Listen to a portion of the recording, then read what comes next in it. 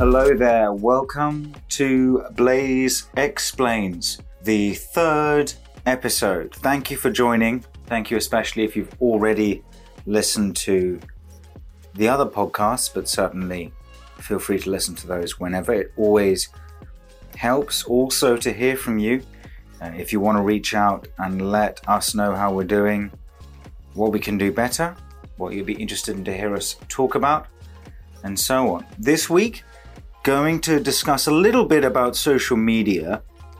Now, social media is a topic that everybody has an opinion on, and given the nature of the topic, you could almost say everybody has a right to an opinion on it. Well, everybody does have a right to an opinion on everything, but an opinion on this is everyone has their own universe when it comes to social media. I'm preparing currently to write an opinion piece this week. It's not groundbreaking stuff. It's basically comes to a point about what I think social media really is supposed to be, at least for now, for our current time. I think the answer to that changes with the years. I think the mid to late 2000s, I think Facebook meant something very specific, and that was the epitome. I think Twitter, really the early 2010s became that. Instagram had, well, kind of still has it, I think, and then Snapchat had its day, and it's all splitting amongst generations. But LinkedIn is, for me, the most interesting. And that is why we are going to start with that today. But just before I do that, I'll give you a little bit of a background on myself and my history with social media so you get a sense of what my views on it are. I am writing an opinion piece this week, and that will focus mainly on the professional aspect of it. I went through a period where I would experiment with how I would use my social media to sort of reach a given goal. Facebook was one thing. I play with the language. You know, when you're a sort of guy in your late teens and early 20s, you try to, ultimately, I think social media posts, when you need to achieve something, it's all about extracting the maximum value for what you're trying to get. And so it's good to hone that. And then when you need to deliver either a good personal update, you want to make sure that your friends in all corners of the world or the country or whatever your universe is, you want to make sure they hear it. You want to make sure they hear it as you would wish to tell it in person, but obviously through that medium, which is why I think it's important. And obviously that extends to brands, professionalism, and so on. It also just extends to the concept of dealing with the online world. Then I went through a period of, I'd build up Twitter followings, and I'd effectively really push one side of my persona. Twitter does not have a lot of room for ambiguity. Your profile has to be very clear who you are, what you stand for, and then you kind of stay in your lane. Otherwise, you just don't get the echo chamber that you need to get the reward system that Twitter favors. So I went through a period where I really focused on entrepreneurship. So I focused on sort of joke stuff through university, just kind of having fun with it. Outside, graduated, killed everything that I wrote, just purged it, started over again, focused on entrepreneurship, and built up a following very, very quickly, even though really, when you think about it, what did I know about it then? But what do I know about it now? So I think you always have to just gamble and you go with what you feel like you can say. But I did successfully build it up, and I think I got it up to I got it up from about, I think, a few hundred up to over 1,000 in a very short space of time. And then I sort of stopped myself. So, okay, well, the experiment worked. Now I'm pausing it. So I paused it, and I just kind of stopped doing that, really. And the next time was when I was a journalist in Southeast Asia. And so I really focused on delivering the news. I noticed, though, as I did this around the 2014 election, I was being penned into a corner by the nature of the beast, and it was holding me to sort of really have one-dimensional views, which I didn't have on everything. And there's no room for nuance and debate, and that bothered me a lot. So I found myself engaging in what started out as sort of Twitter arguments into long conversations in direct messaging, just to establish that no, I don't actually 100% disagree with everything you're saying, but I just feel that there's two sides to this, and I have to come out strongly in favor of this, even though it means it's going to sound like I don't care about that. I'm sure everybody can sympathize with trying to strike that balance. And then you find some people don't have that problem and they just go for it anyway. But giving people updates was a tremendously rewarding experience. And then I had a colleague who, very reputable, and had come from a top broadcaster and spent half his day on TweetDeck, on Twitter, managing his Twitter account, had many thousand followers. And that was all he did. And that was kind of what he'd been trained to do. And that was, I guess, how he got his job and his foot in the door. And I couldn't fault him, but I had a lot more work to do because of that, because he wasn't doing it. And it's not that, and I can't blame him. It's not like he was lazy. It's like, to him, that was the job. And to me, that wasn't the job. And that really stuck with me. I thought, no, that's not more important to me than what I have to do in the newsroom to get it done. And then that's kind of where I started to really just not engage with it in the way I used to. I said, okay, well, this is, I can revive this at some point in the future, but I'm just not going to go with it. And then by that point, Instagram became a lot bigger, and Instagram is interesting, and I've had a lot of fun with it. But it's become, again, it requires a sort of level of focus and commitment that I was not willing to give it based on my experiences with Twitter and with Facebook. Now, niche social media I love. SoundCloud, before it became massive, I loved going on that, sharing stuff, finding stuff, and maybe that's peripheral, but now I use Strava. I love Strava. I've got hardly any followers, but it's great because I do it because I love to look at that stuff, and I love to look at how far I've run and to look at how far my friends have run and biked and done whatever. And I find it incredibly rewarding. Now we come onto LinkedIn as what I've started to focus on the past couple of months a lot more. And the concept of being authentically inauthentic. There's two types of self. And I will touch on this on my opinion piece. But just to remember, there is your authentic self. That's who you are. And then there's your inauthentic self that you portray to the outer world. And on most social media, that's quite a corrupt vision, I think. However, on LinkedIn, your inauthentic self, in fact, is your office self. And I would argue your office self and your home self are equally valid, are both equally authentic, because that's you in two very real environments that are crucial and integral to your daily life. So that's why we'll start with LinkedIn. So work and LinkedIn. Just have a sip of my coffee here. LinkedIn is currently the world's largest professional network, 690 million plus users in over 200 countries. Well, they've expanded steadily and surely. I remember when people said, there was a meme going around, Facebook, use it for photos, Twitter, use it for your opinions, LinkedIn, use it for nothing. And that was true for a while for most people, but they maintained their profile and they sort of didn't take it seriously. And then suddenly they had to. And that's kind of been the case, because actually, when the world did go social, when the world did go online, I mean really online, in the past few years, you need to have that representation. Otherwise, it's only the casual. It's founded in 2002 and first went live in May 2003. It's older than YouTube, Facebook, and Twitter. Interesting. It's just been around. The idea's been there. But of course, growth was very slow at first. The first month, LinkedIn only had 4,500 members. In a bad day, only 20 people signed up. In 2007, it became profitable. Now, I haven't got the year here, but when LinkedIn was acquired, people were questioning, is it really worth that much? But this was already happening. It is worth it, because that is where people are. This is why LinkedIn is so interesting. It's renewed focus on it in the wake of the coronavirus pandemic, because that is where they're going to find you online. They have to find you there. No more escape. Over the last decade, people's interest in LinkedIn has more than doubled. Well, there you go. It's been around for a long time. Over the last decade, people's interest in LinkedIn more than doubled. Well, there you go.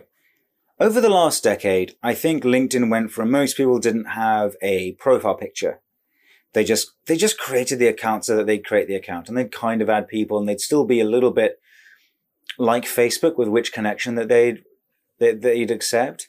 They'd sort of act as if they didn't, they could judge whether or not you were their friend. But that's not what LinkedIn is. This is a professional network. And I think it's a testament to people who's going to put business first.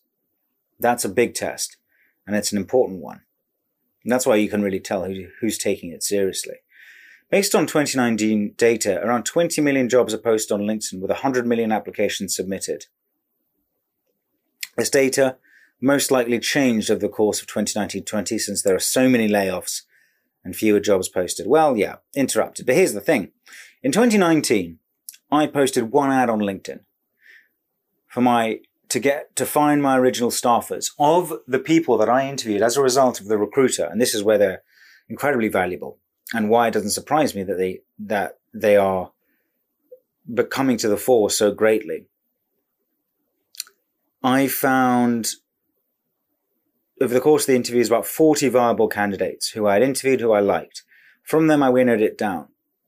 Whenever I needed to go back and hire someone new, I just went back into the book. And I found someone, I pulled them up, I called them, and I got them to join me.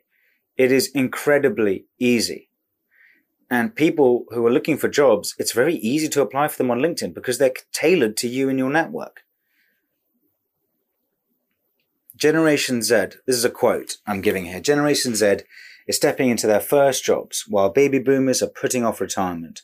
Not only are millennials the largest group in today's workforce, they're also the fastest growing segment on LinkedIn by 3 times and are 2 times more likely to change jobs than any other generation. Well, first of all, yeah, because they're going to get laid off a lot. That's just kind of the way it goes. We live in a startup culture. People join, people leave. It's been volatile economic times for the past 15 years. There's no sign that that's going to go away. We're going to have to be flexible. Employers are.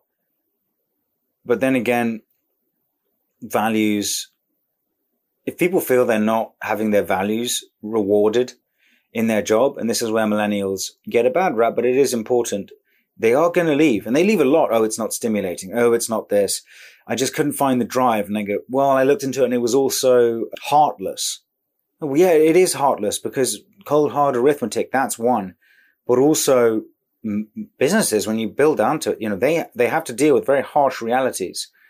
And if you get exposed to that and you sort of thought it would be this, I think there's a fear that when you go into work, that it's going to be unstimulating.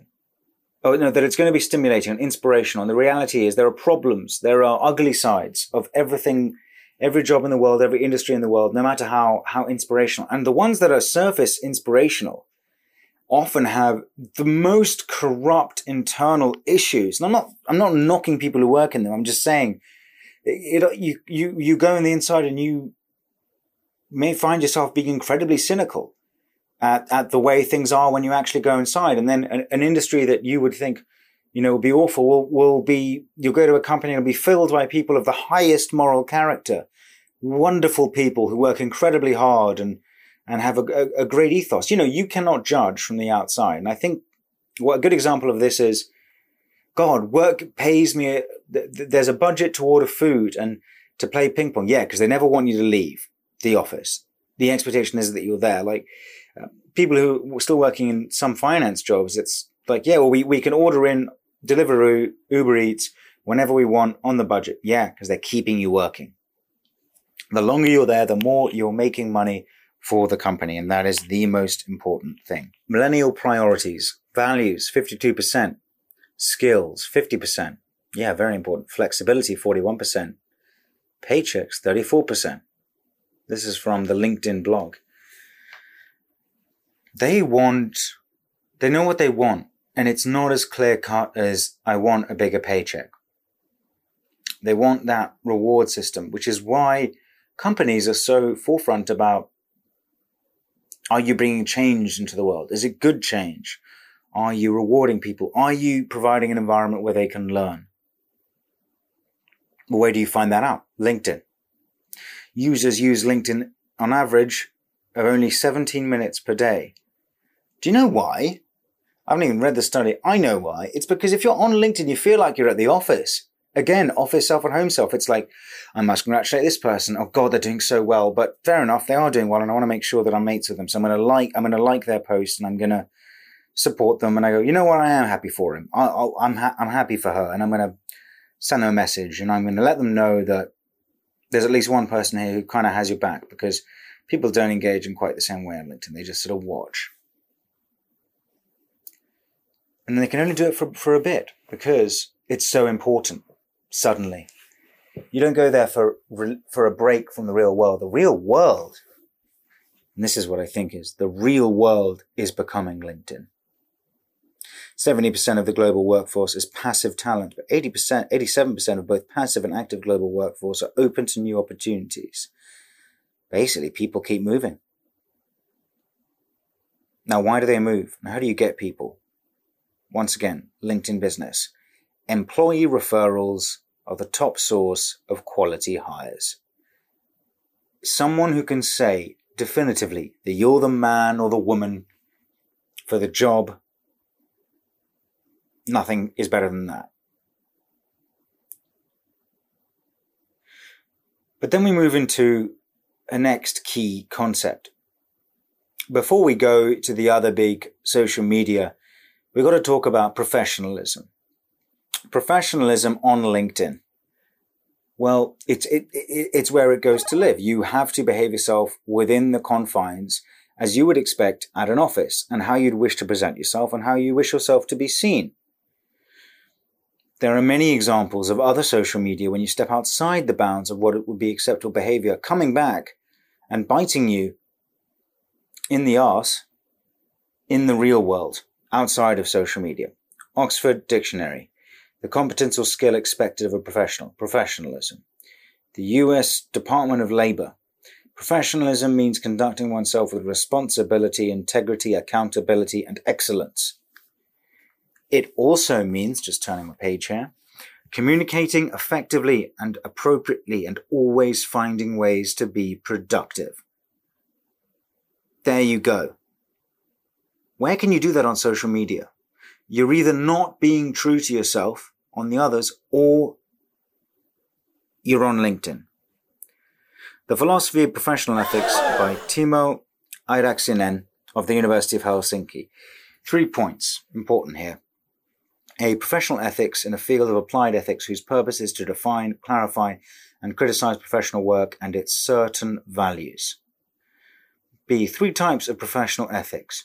First, as a code of values and norms as a guide for practical decisions. Second is as a fully idealized set of values. Last, as a critical philosophical discipline. And from Pinkoff, Quandary Ethics, Ethical Dilemma, the example, defender of a criminal. Ultimate professionalism.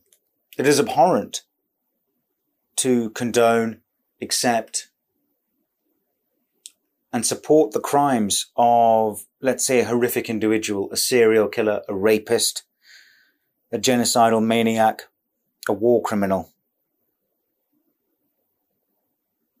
an arsonist. But they must be defended. And they must be defended with impeccable professionalism. Because, and this is why professionalism is so important, and I'll make my point as it relates to social media off the back of this, is without it, the institution there collapses.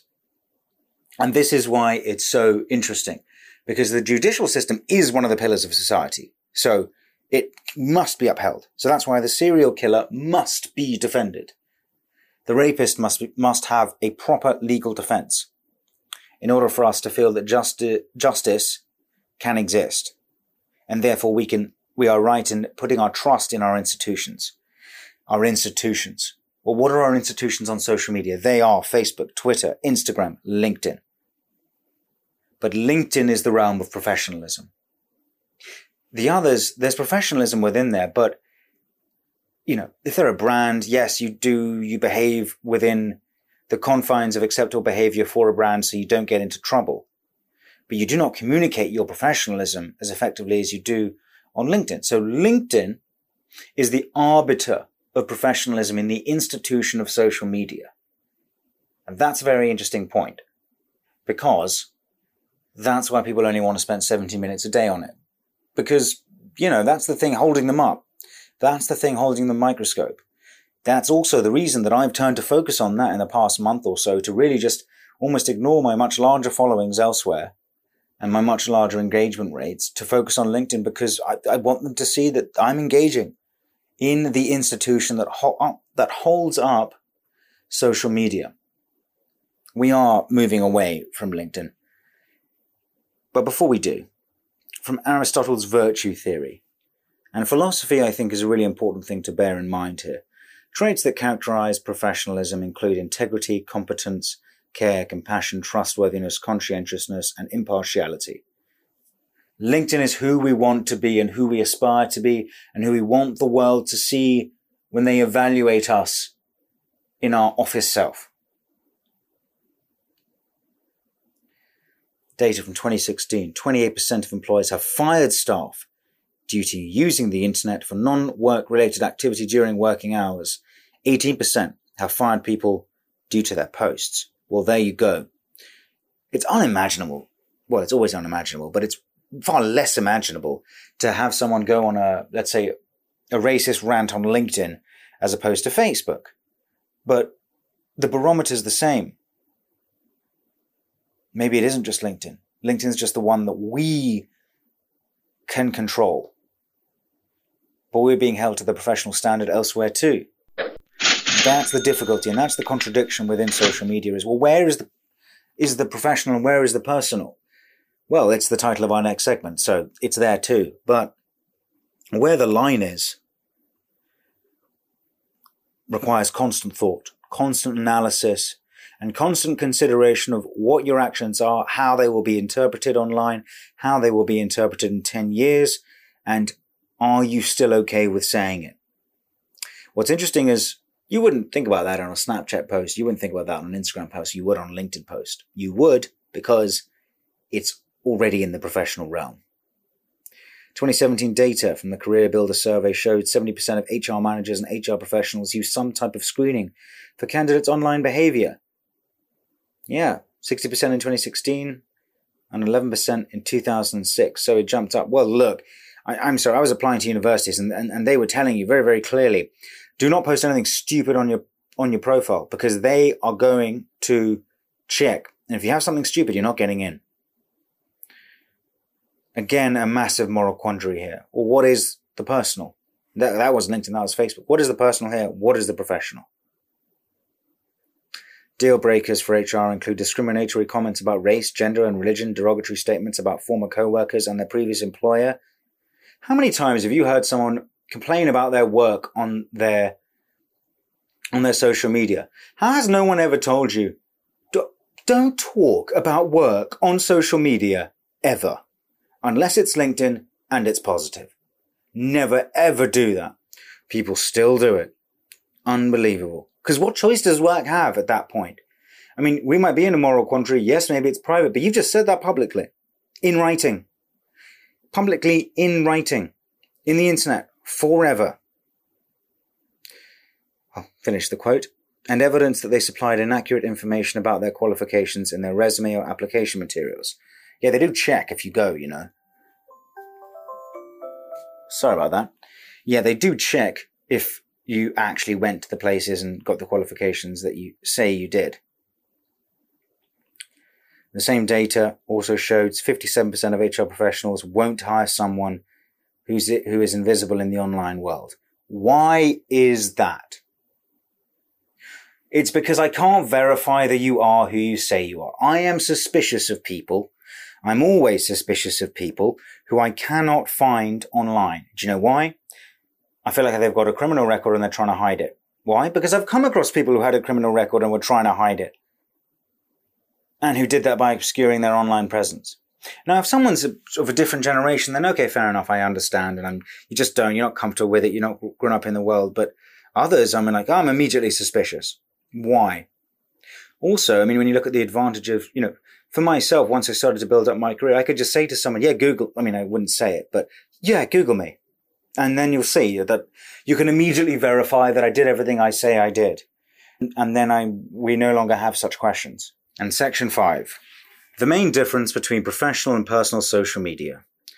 Professional social media serves as a multimedia resume. It serves as the platform to build the thoughts on leadership and networks. Personal, a way to engage with family, friends, and acquaintances. Here's the difference. Nowhere there is it okay to go on a racist rant. And nowhere there is it okay to complain about your employer and about your staff, who you collaborate with, and the employer who is paying you so that you can pay your bills. Facebook was there so you could engage with people, network, get in touch with friends, get in touch with acquaintances, long lost ones too, and keep family updated on what you're doing. The wonderful thing about Facebook was that I didn't ever need to worry so much about getting people's numbers because I could always go find them. And how wonderful was that? Now, there's a few strategies to how you manage your social media. This is from the Harvard Business Review. Sorry if you hear something in the background. It is lockdown. My toddler is throwing a tantrum. I think she's trying to get in. Anyway, strategy for managing social media from HBS. Open strategy. Be fully exposed and don't separate personal and professional use of social media. I've tried that.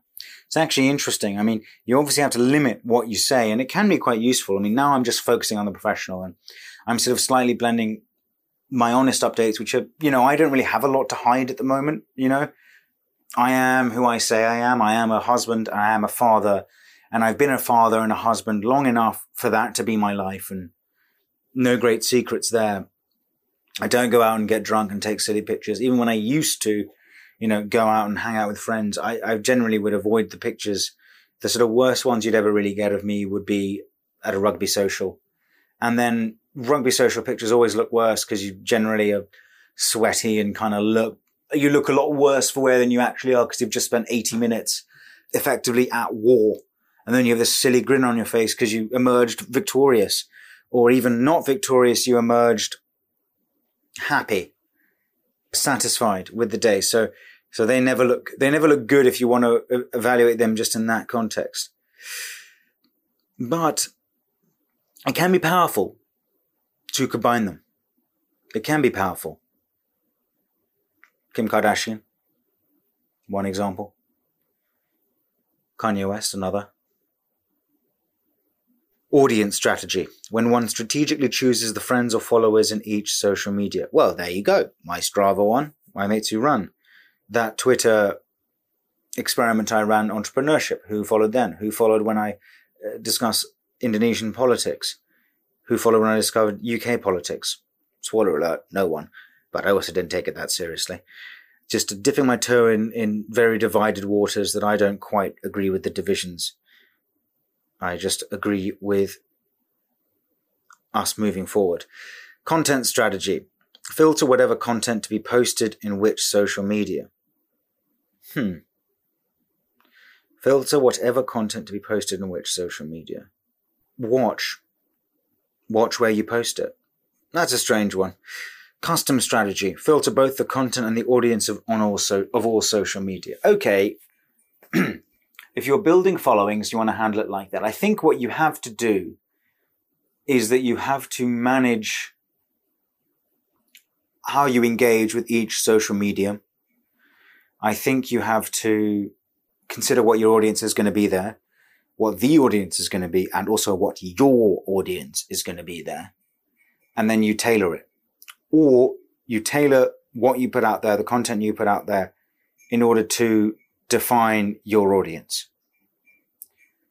Social media for business. Here's the story of Tom Dixon, the founder and CEO of Blendtec. At first, he didn't know what YouTube is. Now he is a YouTube sensation with 9 million views. In his videos, he uses his company's blender to crush hard objects, ranging from marbles to iPhones. Another example from the Harvard Business Review. Perfect example as well. If you ever want to get really interested in YouTube, you can go into finding, for example, a channel which tests out humane traps for catching rats. And I can't remember, and I don't know how I ended up watching it, but I found it incredibly interesting and satisfying to watch the best trap, which was effectively a magnetized plank, walking the plank, and then the rats would fall in, and no water in the bottom, don't worry. They simply were collected the next day and freed outside of the barn. But it was amazing to actually see something as whimsical as that rack up the millions of views it does. Now, for our next section, we're going to turn slightly to the dark side of social media. And I'm just going to use as an example the Love Island suicides. Love Island is a reality TV show in several countries, but I'm just talking about the UK here, which contestants go into a house and they attempt to match up, and then eventually people are voted out by the public, and eventually people couple up, and then, some of them separate and they go couple up with other people, and then eventually there's a winning couple, and they generally are sort of darlings of the nation. It's an incredibly popular show, and others sort of slightly more villains, but I'd actually say that in general, people have a very warm outlook towards these people. But several things happened. Sophie Graydon was on it, killed herself. A contestant killed herself. Mike Thalasitis, another contestant and a footballer, killed himself. And then finally, in February, just before lockdown, Caroline Flack, the host of the show, killed herself. Now, there were obviously issues going on with all of these. The media was hounding them, but they were being trashed online, and really social media, Twitter, Facebook, Instagram, had created these vicious storms of hate that just charged at these individuals, even when they hadn't really done anything wrong at all. And this happens a lot. And I think when you're talking about people exposing their sort of the side of them that is sensitive and vulnerable on a national reality show, it destroys them sometimes to have that part of them so exposed. After 3 suicides, ITV finally released a duty care update, which includes a minimum of 8 therapy sessions for each islander once they return home, and proactive contacts from the team for 14 months afterwards. Prior to her death, Sophie Graydon opened up about cyberbullying she had received after the show. Her last words to her friend include, "struggling with the world." She also opened up about having anxiety and depression in her social media, just months before her death. Since 2004, more than 21 TV reality show stars in the UK had died of suicide. I had no idea the number was that big. Now, I think there's an argument here that maybe people who are more volatile are getting on these shows because they're more interesting to watch and they impress with producers more. Well, that's just speculation. I'm just throwing it in today. This is all to illustrate what can happen when people cannot escape. And that's why social media comes into it. But here's a quote from Gail Salt, a psychiatrist speaking to Refinery 29. "Being on a reality TV show is no doubt a huge stressor with the potential for humiliation and shame. These shows aren't banking on viewers tuning in to see contestants having a jolly time. It often involves drama or something terrible, humiliating or shameful. As a mental health professional, I can't say I'm a fan."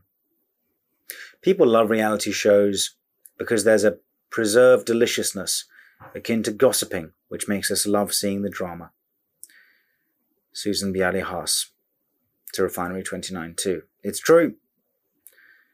The doctor says vulnerabilities are played upon and manipulation from producers is used to create good TV. And sadly, there definitely seems to be quite an appetite for that. Not so different than the Colosseum in Roman times.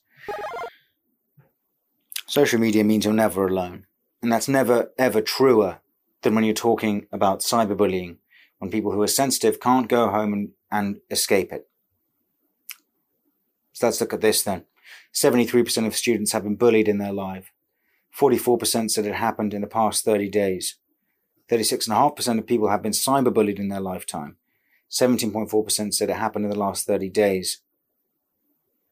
The number doubled from 2007 data and increased from 2018 to 19 data. Instagram 42%, Facebook 37%, Snapchat 31% are the 3 platforms where cyberbullying happens the most.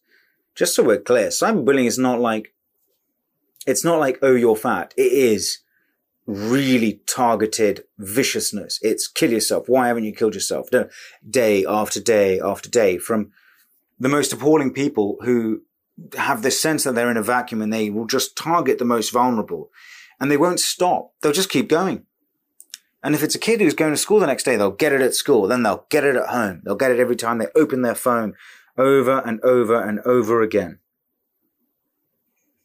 69% of people admitted they had done something abusing towards people online, and only 15% admitted they have cyberbullied someone online. Well, I mean, I admit that when I was, and I didn't cyberbully, but when I was at school, I was at times bullied, and I've also done and said things that I regretted to people, and I thought, yeah, that seemed like bullying. Actually, I'm not proud of that. I think doing things that you're sort of not proud of, and you don't want to admit to it. It's desperately embarrassing. And if you're truly nice to a person who's done a lot of awful stuff, you really don't want to admit to it, because you can't afford to open that door. You can't afford to have people come looking, because it is all there. They will find it. The OECD Thales reported that England saw 29% of bullying reports compared to the average of the EU, which is 14%. Maybe it's worse here. I think people's attitude towards social media can be very bad in the UK. I think it can be very bad in every country. I think where it's been most hugely adopted, the UK, the US, it's going to be where you see the worst numbers. I also think where problems in society will play themselves out online in extremis, and I think that will continue to happen. Now, we all understand the importance and the role that Facebook and Instagram and so on have played, and that's a great discussion to have, and I think it's an important discussion to have. We all understand the role that Facebook and Instagram have played in their time, and we've all understood the importance they have and the importance they continue to have. Now, for the format of this podcast, I really wanted to just focus on professionalism, personal elements of social media, and what I thought was the most important element of that to bear in mind, which is really embodied by LinkedIn. Why is that important? It is almost inconceivable that you could do this on LinkedIn, because it's not supposed to be personal. There is no circumstance where you could possibly envisage doing that to other people on LinkedIn. Not en masse, not in the way it's done on all the other social media. I will have discussions with people, I'm sure, in the future where we can riff on the bigger names like Facebook and Instagram. But if you're wondering why I haven't mentioned it today, it's because if I'm speaking on my own, I'm sure quite a lot has already been said. So I'm just going to say this. How do you solve these ills? How do you solve the echo chamber of fake news? How do you solve cyberbullying? How do you find a way around racist rants? Well, how about this? How about the most important social media is the one in which you must behave like a professional? And no, I don't have shares in LinkedIn. But I think there is an example of where we are going to head in order to institute a natural form of social control into our actual daily contact in life. Because it is also very, very, very, very, very clear at this point that Facebook and Instagram and Twitter are utterly incapable of actually policing people in that way. They're not going to be able to stop it. And I'm not finding fault with them per se. I'm just saying it's clearly not working. And unless they totally compromise the values of freedom of expression and freedom of speech, they're in a very difficult situation. How are you going to fix that? Now, there's a whole other topic there. And again, I've stayed away from it, about ethics in Silicon Valley, ethics in the world as we know it. But we will touch on that next week or the next podcast. And in others, I'm sure, going forward. But for now, that is me done. Thank you so much for listening. I really, really, really look forward to hearing your feedback. Find me anywhere you want. Once again, from my guest bedroom, I am preparing to move soon and hopefully we'll have a little bit more space. But I just want to say thank you for listening and thank you for tolerating my voice. Bye bye now. See you next time.